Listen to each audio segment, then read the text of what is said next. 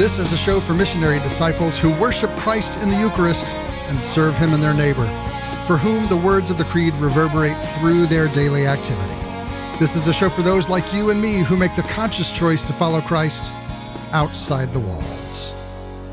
We're talking today with Dr. John Bergsma, who is a professor of theology at the Franciscan University of Steubenville. He served as a Protestant pastor for 4 years before entering the Catholic Church in 2001 while pursuing a doctorate specializing in the Old Testament and the Dead Sea Scrolls from the University of Notre Dame. He's a prolific author, a number of titles out there that are just fantastic. One of my favorites is the Catholic Introduction to the Bible, the Old Testament. It's a lovely volume from Ignatius Press. I highly encourage it if you're at all interested in doing any serious biblical studies. But today, if that's not quite your speed, we're talking about his book on Ave Maria Press, Love Basics for Catholics. This is part of the Basics for Catholics series. He's got one on the Bible, on the Old Testament, and on the Psalms, all available from Ave Maria Press. And if stick figures are your speed, this is the book for you. Dr. Bergsma, thanks for joining us. Absolutely, TL. It's great to be with you. So first of all, when I think of biblical studies and theology, stick figures are not the first thing that comes to mind. Maybe flannel graph, but the first question I have is, did you draw the stick figures? I did draw the stick figures. Yes, I did. Those stick figures are, cleaned up versions of what I do on the chalkboard and have been doing for 20 years, teaching our theology majors at Franciscan University of Steubenville. And they say necessity is the mother of invention. So here it was 2004, and I'm about to start teaching my first semester of biblical studies at Franciscan University. I'm thinking, okay, I've been locked up in a closet for the past 5 years writing a big book because that's what the powers that be think will prepare you for teaching 18 to 22-year-olds for the rest of your life. So here I am, and I got the prospect of keeping these kids awake for a 75-minute Tuesday, Thursday period. And like, what am I going to do to make this interesting or accessible or anything? And I'm looking at my notes on Dr. Hahn's magnum opus, the Kinship by Covenant, which is basically his biblical theology, which I read 4 times because I was helping him get it through the editorial process at 2 different publishers. I'm looking at my notes of this, and I realized, all these covenants that Hahn talks about, they all take place on a mountaintop. And you know what? I can draw a mountain. I can draw like a stick figure Moses. So I started sketching this out, and first day of class, I start drawing it on the board. And they're all, leaning around, trying to see what I'm doing. Sometimes I strategically position my body so they can't see what's, taking shape on the board. So there's a bit of a reveal when I step back and they, look at that up there. And so anyway, that started my stick figure shtick. And I, some people like myself, we're visual learners. I know there's a lot of people that are visual learners, and you like to have an image to hang concepts on in your mind's eye. And so got started doing that, and I've just adapted it to different parts of the Bible, Psalms, and now most recently following the theme of love and marriage through the Bible. Whenever you talk about Bible to a Catholic audience, you get the stereotype. Well, Catholics don't read the Bible. Catholics don't know the Bible, to the point that some Catholics even begin to believe the stereotype and say, oh, well, that's a Protestant thing to know the Bible that well. That's not really for us. And they may look at you and say, well, of course, you're interested in the Bible. You were a Protestant pastor for 4 years before you became Catholic. What would you say to that cradle Catholic who's uncertain about digging too far into the Bible apart from hearing it on Sunday?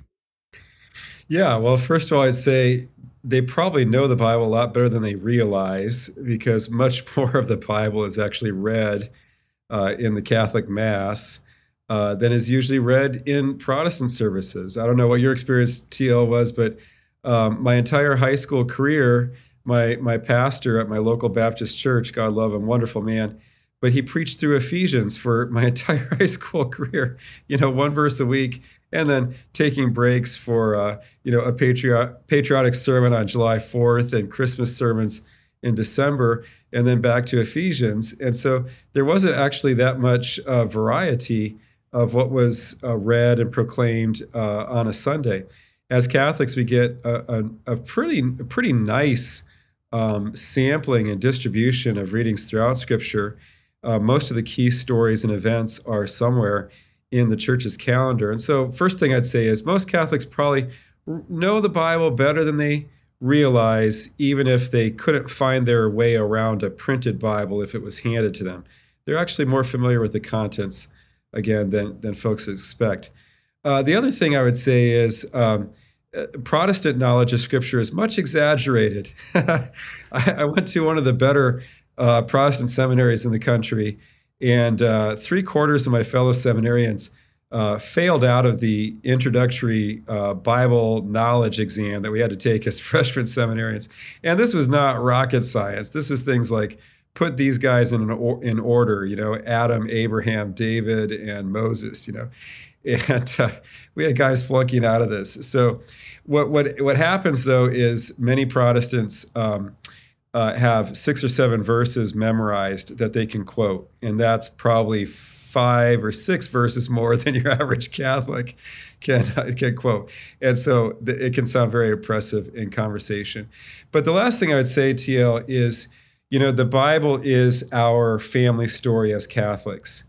And, think about a child who maybe was separated from birth, taken home by the wrong family from the hospital, and then at age 18 realizes, oh, I really belong to the Bergsma family, and they come over to the house and come in, and they don't know the family traditions, and they've never seen the family photos, and they've never been to family Christmas, and so on, and how they'd have to get up to speed on that.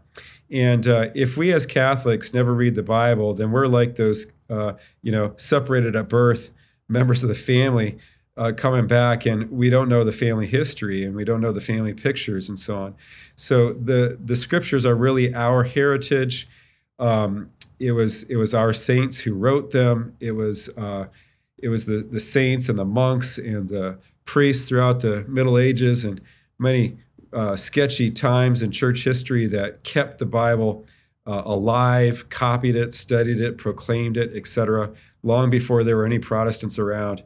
And so I'd say claim your heritage, get to know your family history. All the people that you read about in Scripture are your spiritual ancestors, and you are their spiritual legacy. And so welcome to the family. I love that picture of the family book and the legacy book. As a Protestant growing up, specifically in my tradition, because as you know, Protestantism isn't a monolith. Yeah. But in my expression, the Scripture was often treated like the answer book. It's the place that you went, kind of like the book of laws, to go and figure out how to be, much less than it was the story of our family. And I see this even as we hear the Scriptures in Mass, where the readings from the Old Testament are tied always to the reading from the New Testament. It's not just, we're going to read a selection. It's we're going to read things that help us better understand the family story. And so it becomes much more, as you talk about here, illustrating God's love for us throughout the Bible, rather than it just being this kind of disparate collection of stories that have no bearing on one another. And we just read it to kind of figure out some answer to some problematic question we face. Yeah, that's absolutely true. I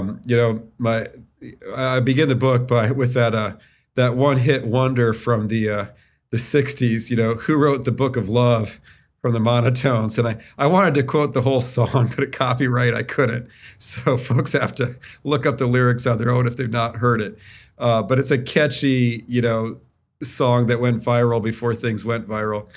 And but it has its profound moments. I mean, the Monotones singing there at one point, who wrote the Book of Love? Was it someone from above? Well, yeah, and the Bible is that book of love. It quite literally is a message from God trying to explain to us how he loves us and is continually trying to welcome us into his family.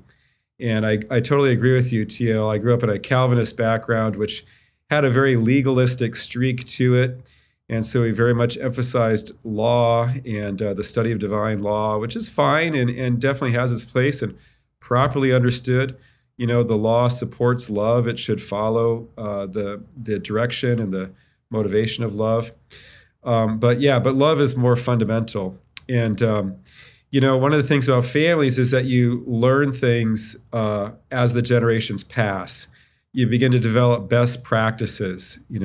Your grandparents go through crisis and they find out, there's a certain way of doing family life that, works better, and that when there's a pandemic or a famine or a war, doing family this way will get everybody through in a healthy way, and doing family a different way will probably lead to the end of the family tradition when there's a crisis. And so you learn things over the generations.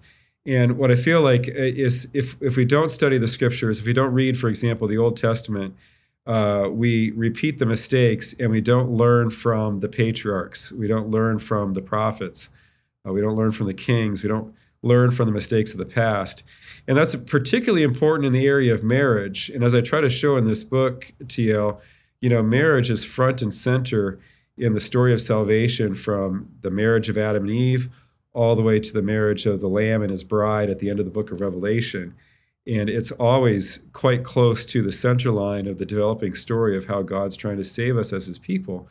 And we've learned a few things about how to do marriage right and how not to do it right over the generations. And if we don't read the book and don't read the family history, we can really mess it up in the current generation. The subtitle of the book is Illustrating God's Love for Us Throughout the Bible. And I want to hone in on that for just a second, because we hear phrases, Jesus loves you, God's love for us is eternal. We hear these phrases so often that they almost become undefined. It's just kind of this trite little thing that gets thrown out. Well, Jesus loves you, and there's not really a whole lot of time taken to really meditate on what that means. And specifically in our culture today, love has become synonymous with an emotional, a reception of an emotional feeling. And so I think that in many ways, we not only rob ourselves of a definition of what it means to love someone, because we just kind of follow along in that cultural understanding of it, but we also rob our understanding of what it means for the divine, for God to love us in a specific way. You spent a little bit of time in the introduction and early chapters of the book defining that idea of what it means to be loved by God and what it means to love one another. And I wonder if you might share that with us here. Yeah, absolutely. So we don't have a lot of words for love in the English language, but in Hebrew, the original language of Scripture, there's several different words that capture different aspects of it. But the most important, I would argue, is the word hesed, which is kind of untranslatable. You can't capture it certainly in one word in English. But the ancient Israelites had this word hesed, which referred to covenantal love, the kind of love that's appropriate for people that are in a sacred, unbreakable family bond between one another, that have sworn oaths to one another. And one of the only forms of covenant that still remains familiar to us today is marriage. Marriage is a covenant where two people swear oaths essentially to one another to be faithful for life. And marriage was a covenant also in ancient times, and throughout Scripture, it's arguably the dominant form of covenant that's used as an image throughout Scripture. So it's this word hesed, which is covenantal love and faithfulness. It's equal parts love and faithfulness. It's the only attribute of God that's mentioned more than once in God's famous description of himself to Moses in Exodus chapter 34. And in ancient times, this word was often translated mercy. And that's what gave rise to the common expression, God's greatest attribute is his mercy. But if you look at what that word is in Hebrew, it's really covenantal love and faithfulness. And so God is love. St. John teaches us that. God is love, that famous line from the first epistle of John. But what kind of love, St. John? And I truly believe that St. John is channeling the idea of hesed from the Old Testament. So it's not erotic love, like just God is, excited because we're so good looking. It's not just friendship love, like, oh, we get along great and we really enjoy, I don't know, playing sports together or something. But it's this covenantal love and faithfulness. God is spousal towards us. And it gets really graphic in the Old Testament. It gets really uh, sometimes painfully uncomfortable, the depths to which God will love. I mean, there's R-rated, even almost X-rated passages of the prophet Ezekiel, for example, where he graphically describes how unfaithful we've been to God and how much he continues to love us like a loving husband that will not take no for an answer and keeps coming back and wooing his spouse back to him. It's a profound, it's a costly love.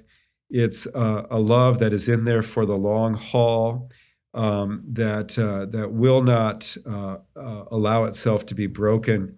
That's the kind of love that we mean when we speak of God loving us or God being love.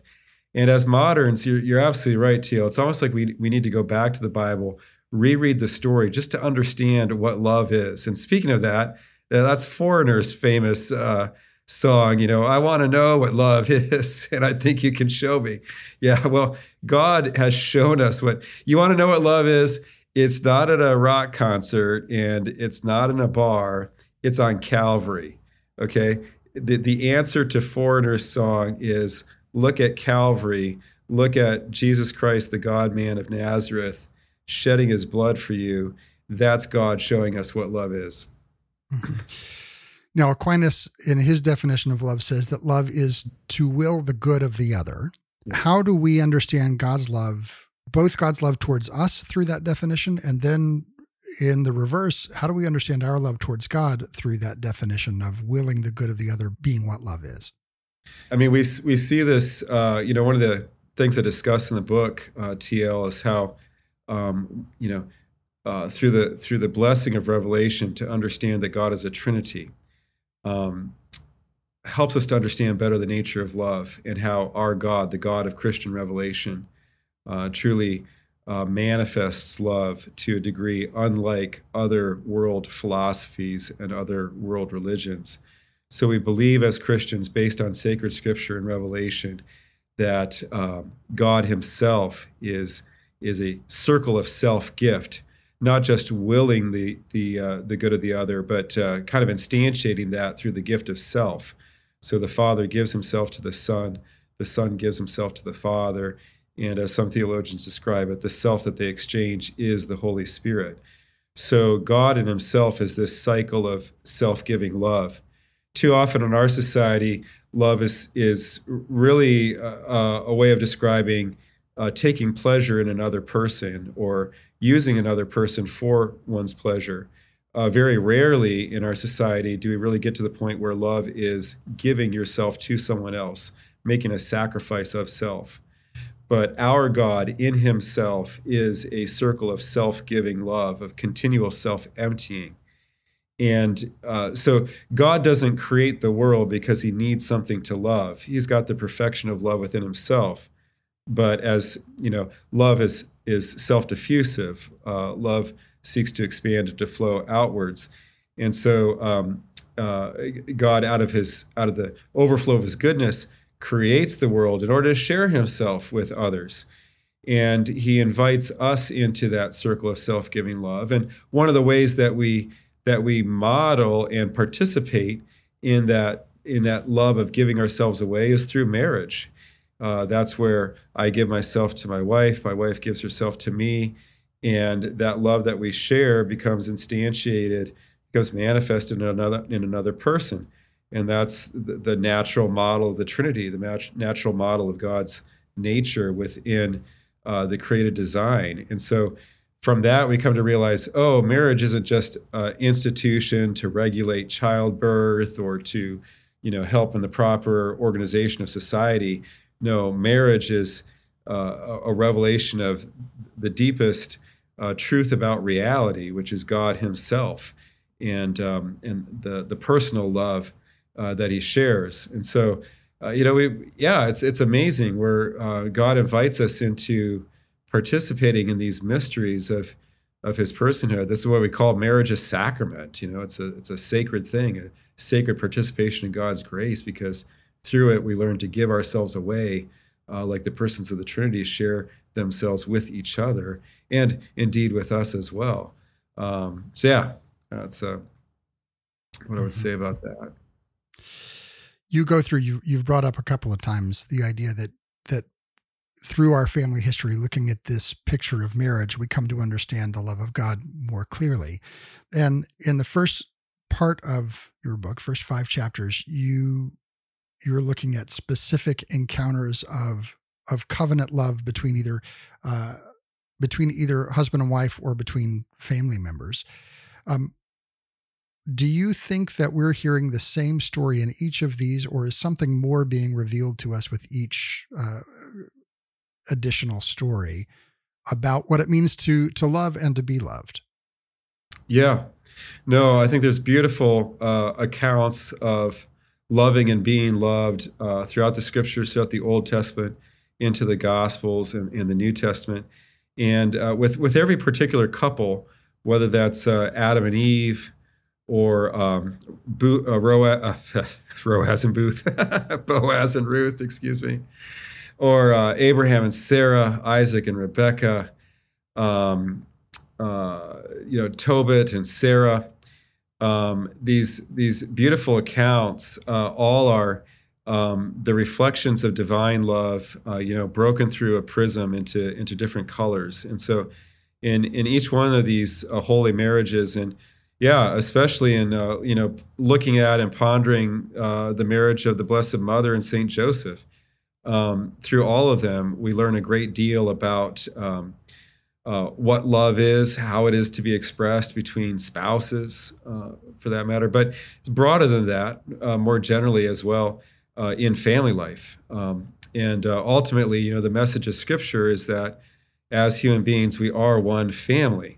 This is why the church recognized for a long time that there are some dangers in certain kinds of evolutionary thinking that would have us, different races of the human family having different origins and so on. And various popes have written quite strongly against that. No, the message of Scripture is we are one big family, and kind of implicitly bound together by this hesed, by this familial love. That's formalized in covenants, and especially in the covenant of marriage. So in the different stories of Scripture, we learn many of the different aspects of love, how love expresses itself in different situations, and they're all worth pondering. And so kind of the book where I kind of go through and take these famous marriages, Adam and Eve, Noah and his wife, Isaac and Rebekah, and Boaz and Ruth, and each of them is kind of a contemplation, like walking through an art museum and stopping each time to look at the delicate, shades of color and what's being expressed on the expressions on the faces and so on. Kind of a long meditation on God's love for us and how it's been expressed throughout salvation history in various very real, very historical spouses and couples. Mm-hmm. As we look at the story of love throughout history, what are some things that we can do to begin to break ourselves out of maybe our status quo understanding of love, to expand our ideas, explore the things that maybe we're missing because we've not been taught, we've taken a cultural understanding? What are some steps that we can take to maybe expanding our boundaries of understanding to a deeper expression of love? Yeah, I think the biggest thing that our contemporary society needs to grasp, that we, each one of us personally, not just kind of general, like we're in a society, no, it's very personal. I personally, as well as most people I know, all need to learn better the kind of the integral relationship between love and sacrifice. I think previous generations knew this better. When I look at the old classics, those romantic classics, people made sacrifices in these movies, and that's what made them so moving. Even in, so some of the epic masterpieces of the silver screen. The reason why they continue to move us today is because in the end, for example, maybe the couple can't get together, even though they do love each other, but there's greater things that are going on that, and like in the movie Casablanca, for example, for the sake of better good and for the sake of the common good, I should say, those two that are in love don't end up getting married. Now, in modern movie making, it wouldn't work like that. They would break off their relationships and just run off because we don't have that spirit of sacrifice. But I think that very much so in our spiritual lives and in our relationships with other human beings, the principle of sacrifice and the principle of fidelity, that these are quintessential expressions of love. That's what we need to learn. And that love is not simply, and not even primarily expressed through sexuality, but love comes down to doing things like actually doing the laundry, holding down the job and paying the bills. I tell my students at Franciscan, look, right now, a lot of you are dating and you're 20-something and you look good and she looks good and what's not to love? And so you think you're in love, but you won't know you're actually in love until you wake up at about 3 a.m.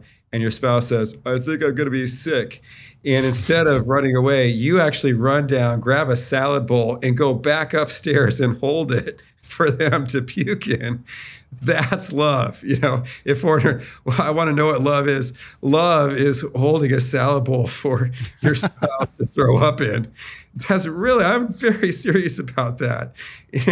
And also hearing the baby cry at 3 a.m. and for the sake of your spouse to have a good night's sleep, you're like, you know what, I'm going to run down, I'm going to change the diaper because I'm afraid she or he is going to wake up, and I want them to get a good night's sleep. That's what we have to relearn as a society, and the Bible can help us in that.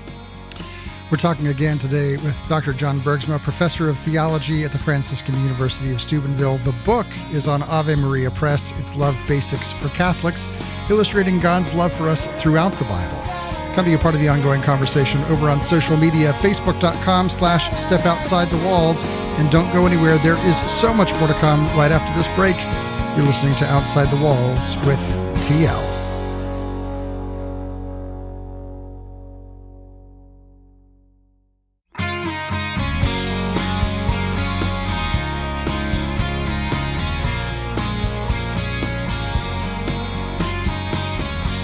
Welcome back to Outside the Walls, where we explore the implications of our belief on our daily life. I'm your host, TL. We're talking today with Dr. John Bergsma, professor of theology at the Franciscan University of Steubenville.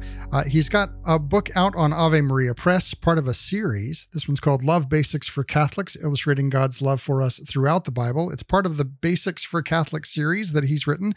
A number of really accessible volumes that help you engage with and understand the meaning of Scripture more clearly. You can learn more at avemariapress.com. Dr. Bergsma, thank you again for joining us today. Absolutely, Till. It's really my pleasure and honor. So we were talking about recapturing a definition of love that understands at its core sacrifice. And there's kind of a pendulum swing away from sacrifice as an understanding culturally of love, I think primarily because within the previous generations, sacrifice was maybe understood not in its purest sense. So we see a lot of people resisting the idea of sacrificing for the sake of a relationship because they witnessed their parents or their grandparents where the sacrifice was one-sided, where the sacrifice was expected of one spouse and not of the other, where it looked more like ruling and being subservient more than it looked like being in covenant with. So how do we, as people who are trying to reclaim an understanding, a scriptural understanding of what it means to love as a self-gift, as self-sacrifice within this covenantal relationship, how do we communicate that in a way that doesn't bring up the red flags of maybe the abusive or difficult relationships that they've witnessed other people maybe using those same terms without having the same understanding? Well, that's a complicated question. I think primarily for those of us who are married, communicating these truths to our children is paramount. And the primary way that these truths are communicated is through our own example. So the idea is, what are we modeling in within family life between husband and wife? And when you look at St. Paul's primary instruction on Christian marriage, which is in Ephesians 5, we spent a good bit of time talking about this in my New Testament classes. And yeah, indeed, it tells wives in that passage to place yourselves under, quite literally. That's what the hupotasso in Greek, place yourselves under your husbands. And so it asks for this kind of deference of the wife towards the husband. But then the husband's leadership is constrained by the most extreme constraint that you could possibly imagine. His leadership of the home, of the marriage, is linked to the example of the self-sacrificial love of Christ.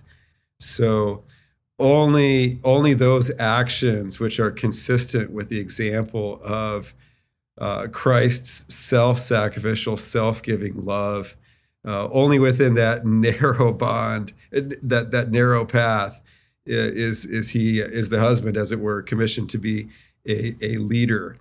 And so any other kind of constraints that St. Paul might have put on a husband might have had loopholes, but there's no loophole to the self-sacrificial Christ-like love. And so that means, for husbands, I mean, that's what I have to be concerned about. I have to be concerned about my role as a husband. For that, the practical implication for me is, taking 100% responsibility of the welfare of my family and my spouse. And what actually helped me in this, TL, is a book by, of all people, a Navy SEAL. Many of our listeners may know, Jocko Willett. It's a famous podcaster, former Navy SEAL, and so on. He wrote a book called I think it's Extreme Responsibility. Let me see. Is that it? Yeah. Anyway, something close to that. Forgive me if I'm getting the title a little bit off. Extreme Ownership. There we go. Extreme Ownership, and it's about the taking complete responsibility for those who are under your care, and illustrated with rather dramatic stories from combat and so on. TL, I found the book so edifying because as I was reading through it, all I could think about again and again was the way that Christ took 100% responsibility for the welfare of us, his people, us, his bride, to the point of going to the cross for us, pouring out his life for us, etc. And how that's the spousal model. That becomes the paradigm for understanding spousal love in Scripture. And I began to embrace that in my own role as a husband and father in the home, down to things like, for me, it meant stop complaining about stuff around the house. Like if I see something laying on the floor, rather than like, who left this on the floor? Pick it up myself. If I see something that's not working, like the laundry's not getting done or the cooking's not getting done or something like that, instead of complaining, like figure out, okay, what am I going to do? What am I going to do to take care of this situation? And if I can't do it myself, can I ask, other members of the family if they can help me take care of this? And it really transformed my relationship with my wife and with my kids, stop the complaining, and just accepting responsibility for the welfare of others. I mean, this is key. And there's not, I think that our younger generations in our schools, in the general culture, not encouraged to have that concept of taking complete responsibility for others to the point that you will hold the bag, so to speak, and make sure that others are taken care of. And that's at the heart of the kind of spousal love that the Scriptures are telling us about. Back when I was doing marriage preparation for the diocese I worked for, I had couples come in, and we had like a panel. So the engaged couples could ask these couples that have been married for a number of different lengths of time, questions, any question they wanted to. And so one of them that came in was a couple that was active in the Retrovime movement, which is a retreat for people who are experiencing marital difficulty and maybe it's their last lifeline. And so they've been in that they had actually been married for a number of years and then had gotten divorced and then had gotten remarried to one another. And now we're active in leading this community. And I recall the question of submission came up, and the husband went over and picked up a crucifix and held it up and said, "Guys, this is your job description." So all the future times even when they weren't there, I would share that. And I expanded it just a little bit. I said, this is your job description. We're called as husbands to lay down our lives for our wives. And I said, it's really easy to do. You know, we have these grand ideas of what that looks like, and it's really easy to do when we're cornered in a dark alley. It's really difficult to do when your wife asks for the remote control. Right? So there's a laying down of our lives that we kind of like to glorify in this blaze of glory, but it's all the little deaths throughout the day that we lay down our own pleasure, our own desire, our own will for the sake of the other. And that, to me, that's how I try to conceptualize and understand what it means to will the good of the other, is to lay myself down for the benefit of everybody else in the household. Yeah. And I think that when we think of duty, one, we think of it as a cold and something that is imposed upon us that we have to live up to, and it feels very harsh and unyielding. When I think of duty, I tend to think of it in line of what am I binding myself to for the sake of everyone else. It's not imposed, rather it's something that's taken on by virtue of what it is that I am binding myself to. Yeah, no, that's absolutely right. And I tell you, we can have that, that kind of cold and bondage kind of idea of duty. That's like, oh, just something that you have to do. But when I hear duty, I often think when you are the recipient of duties that are faithfully performed, like when someone has a duty to bring you food, and you know what, they do it, and you're fed, and you've also had the experience of having folks who had that duty and did not fulfill it, and you've been hungry in your life when those who had the responsibility to care for you actually didn't. Duty takes on a whole different perspective than when you are the beneficiary of fidelity and have also had the experience of not receiving that fidelity. And, for me, duty ends up being synonymous with love. Duty is really the bonds of love writ large. Yeah, we can misunderstand it in a cold way, but ultimately, when we think of, duty is often brought up in the context of military services. But why do we honor people in the military so much? They're really doing a supreme act of love. They're putting their lives at risk, for the benefit of the rest of us, so that the rest of us can enjoy those, blessings of peace, liberty, etc. And so at the heart of it, it really is about love, even in the military. And of course, I grew up as a Navy brat and watched many military ceremonies, and also experienced my dad, being away, having to sacrifice his presence in order for him to be where he was, serving the troops. He was a U.S. Navy chaplain, and really poured himself out self-sacrificially, to bring the sacraments and the Word of God and the gospel, to U.S. Marines and sailors in Vietnam and other combat theaters. And at the bottom of that, it's really all love. It's love of country. It's love of our fellow persons. It's love of family. And so duty and love, rightfully understood, they go hand in hand, and duty is that expression of love. Mm-hmm. The reason it's so important to get this question right, whether it be not going to the extreme of thinking of love as duty bound and harsh and cold, but neither thinking of love as being merely an emotional expression, is because our understanding of love and of God's love for us and of our responsibility in love to the rest of our human family, it's a foundational philosophical value that, however we view it, and we're going to have some view of love, right? We are a creature that desires and needs love. It's a foundational element. So however we define it, we're going to end up relating to everyone else based on that definition.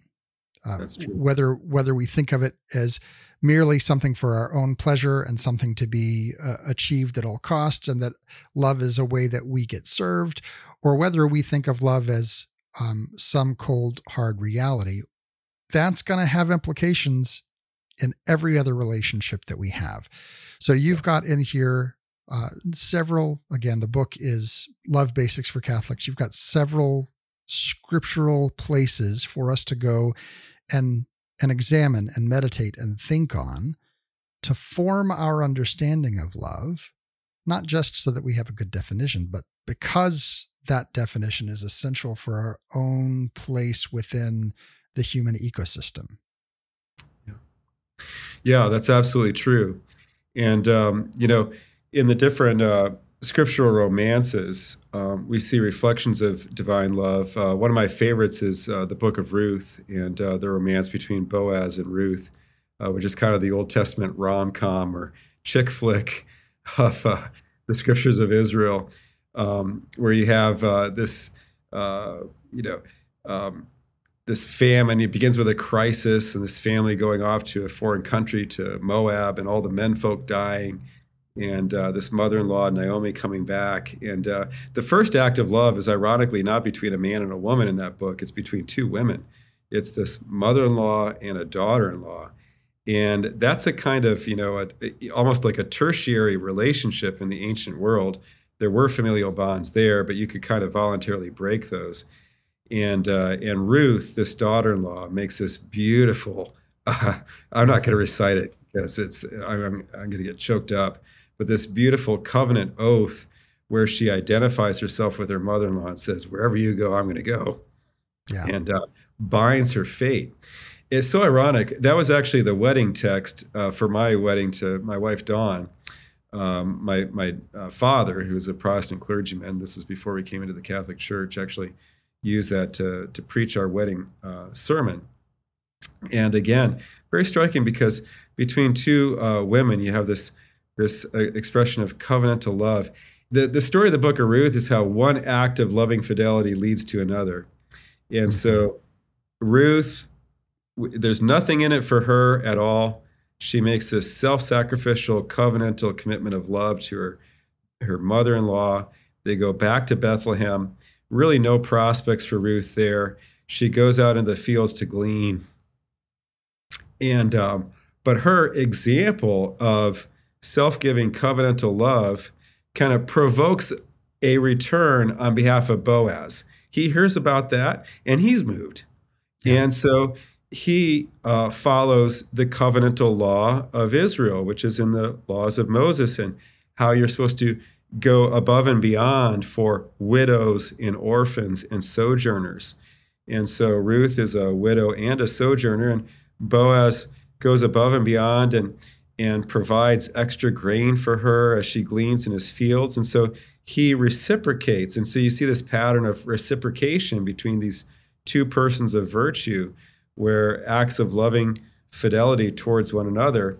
And it culminates in their marriage. There's a little steamy scene in Ruth chapter 3 that gets the PG-13 rating for the rom-com, because you can't have a G-rated rom-com, What would that be? Where Ruth makes a bit of a play for Boaz in the middle of the night on a threshing floor, but thankfully Boaz is such a virtuous guy, nothing happens. It's all clean and upright, and they end up getting married the next day in the proper fashion, and from that comes a child, and ultimately the line of David, the royal dynasty, comes from this marriage between Boaz and Ruth. Wow, there's so much in there, types of Christ, types of the church, but also the fact that if it weren't for these two virtuous people who found each other and formed a solid marriage, you wouldn't have gotten the royal dynasty of David and all that meant, to ultimately leading to the Messiah. And so it reminds us of what St. John Paul II said, that the history of the world is by way of the family, and we can make it more precise and say it's even by way of marriage, because that's the foundation of a family. And the book of Ruth is really trying to convey that to us. For this story and many other insights like it, go pick up Love Basics for Catholics, illustrating God's love for us throughout the Bible, over at AveMariaPress.com. Dr. Bergsma, thank you so much for being with us today. It's been my pleasure. If you missed any part of my conversation with Dr. Bergsma, or you want to go back and listen to it again, or share it with your friends on social media, have no fear. All of our episodes are archived over at OutsideTheWalls.com. And if you're looking for more, I've got good news. There is always more. Each and every week, we record an extra segment that we make available to all of those who support the show through Patreon. Our Patreon support community helps keep us on the air, and in gratitude, we like to give them some extra content. You can see some of that content by going over to OutsideTheWalls.com, clicking that Patreon link there in the menu bar, and scrolling through. After about 6 months, those extra segments become available to everyone. Go back and catch some of those older extra segments for some of your favorite episodes. Now, let's go ahead and turn our attention to our readings from Scripture and church history. That's the sound of the Verbum library launching up. Verbum helps you read Scripture in light of church teaching by putting the magisterium at your fingertips, linking Scripture to the Catechism, to the Fathers and Doctors of the Church, original language research, biblical commentaries, and so much more. You can learn more over at verbum.com. Our reading today from Scripture comes from the first letter of St. John, chapter 4. Beloved, let us love one another, because love is of God.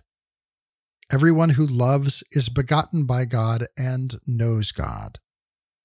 Whoever is without love does not know God, for God is love. In this way, the love of God was revealed to us. God sent his only Son into the world so that we might have life through him. In this is love. Not that we have loved God, but that he loved us and sent his Son as expiation for our sins. Beloved, if God so loved us, we also must love one another. No one has ever seen God, yet if we love one another, God remains in us, and his love is brought to perfection in us. That reading comes from the first letter of St. John, chapter 4. As Dr. Bergsma was talking about the story of Ruth, he said it can be encapsulated in the idea that one act of loving fidelity leads to another. And I think that kind of sums up this passage as well. This passage out of 1 John is the Apostle John is entreating us back again to that commandment of Christ to love one another.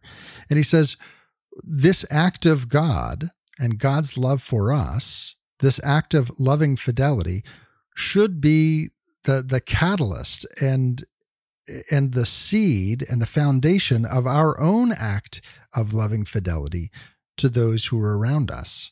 He says, beloved, love one another. Why? Because love is of God. It comes from God. It is of God. And everyone who loves is born of God and knows God. And whoever does not love does not know God, for God is love. And this is love, not that it's not our action. It's not the thing that we came up with. It's not that we loved God, but that he loved us and sacrificed, sent his Son as expiation for our sins. And then here, this whole idea of one act of loving fidelity leads to another. Beloved, if God loved us in this way, we must also love one another. Jesus himself said, the world around you will know that you are my disciples by the love you have for one another. And this isn't just, again, those feelings of happiness or brotherhood or kind of pat you on the back. Oh, aren't we all so happy? This is that deep and abiding, willing the good of the other, sacrificing one's own interests for the sake of the other, caring about the common good of those who we are connected to in Christ, and living out that self-giving, self-sacrificial love for the benefit of the other, willing the good of the other. This is the keystone. This is the thing that Jesus says, when people see this in you, they will know you are my disciples. This is that key indicating factor that he predicted, that he basically gave us the clue right early on. How are people going to know that you belong to me? By the love that you have for one another. So let that be our challenge. As we come to know the depths of his love, may that spur us on to love as well. Our reading today from church history comes from a work by St. Thomas Aquinas on the feast of Corpus Christi. Since it was the will of God's only begotten Son that men should share in his divinity, he assumed our nature in order that by becoming man he might make men gods. Moreover, when he took our flesh, he dedicated the whole of its substance to our salvation. He offered his body to God the Father on the altar of the cross as a sacrifice for our reconciliation. He shed his blood for our ransom and purification so that we might be redeemed from our wretched state of bondage and cleansed from all sin. But to ensure that the memory of so great a gift would abide with us forever, he left his body as food and his blood as drink, for the faithful to consume in the form of bread and wine. O precious and wonderful banquet that brings us salvation and contains all sweetness! Could anything be of more intrinsic value? Under the old law, it was the flesh of calves and goats that was offered. But here, Christ himself, the true God, is set before us as our food. What could be more wonderful than this? No other sacrament has greater healing power. Through it, sins are purged away, virtues are increased, and the soul is enriched with an abundance of every spiritual gift. It is offered in the church for the living and the dead, so that what was instituted for the salvation of all may be for the benefit of all. Yet, in the end, no one can fully express the sweetness of this sacrament, in which spiritual delight is tasted at its very source, and in which we renew the memory of that surpassing love for us, which Christ revealed in his passion.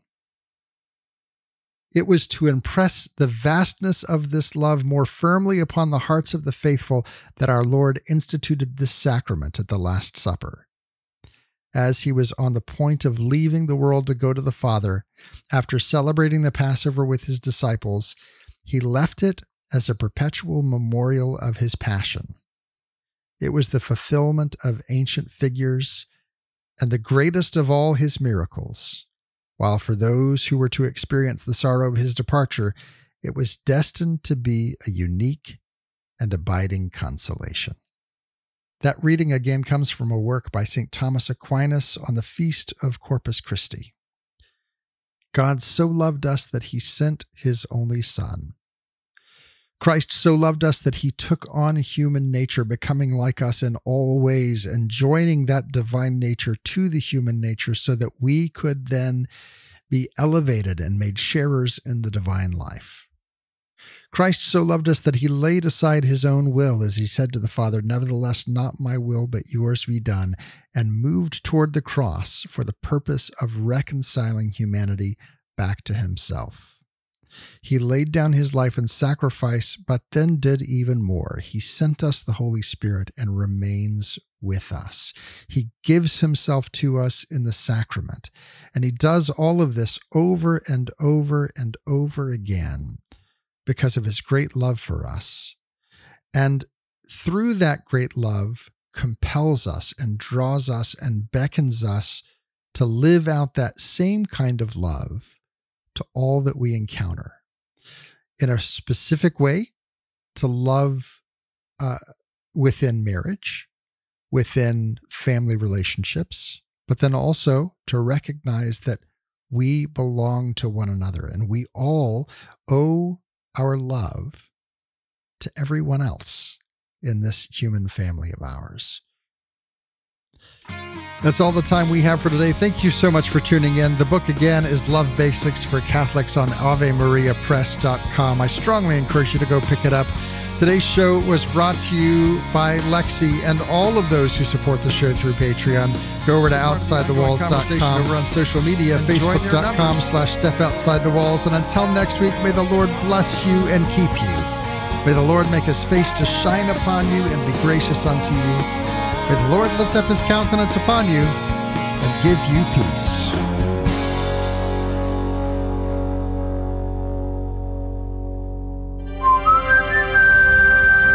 This podcast is part of the Spoke Street Network. For more great podcasts, visit spokestreet.com.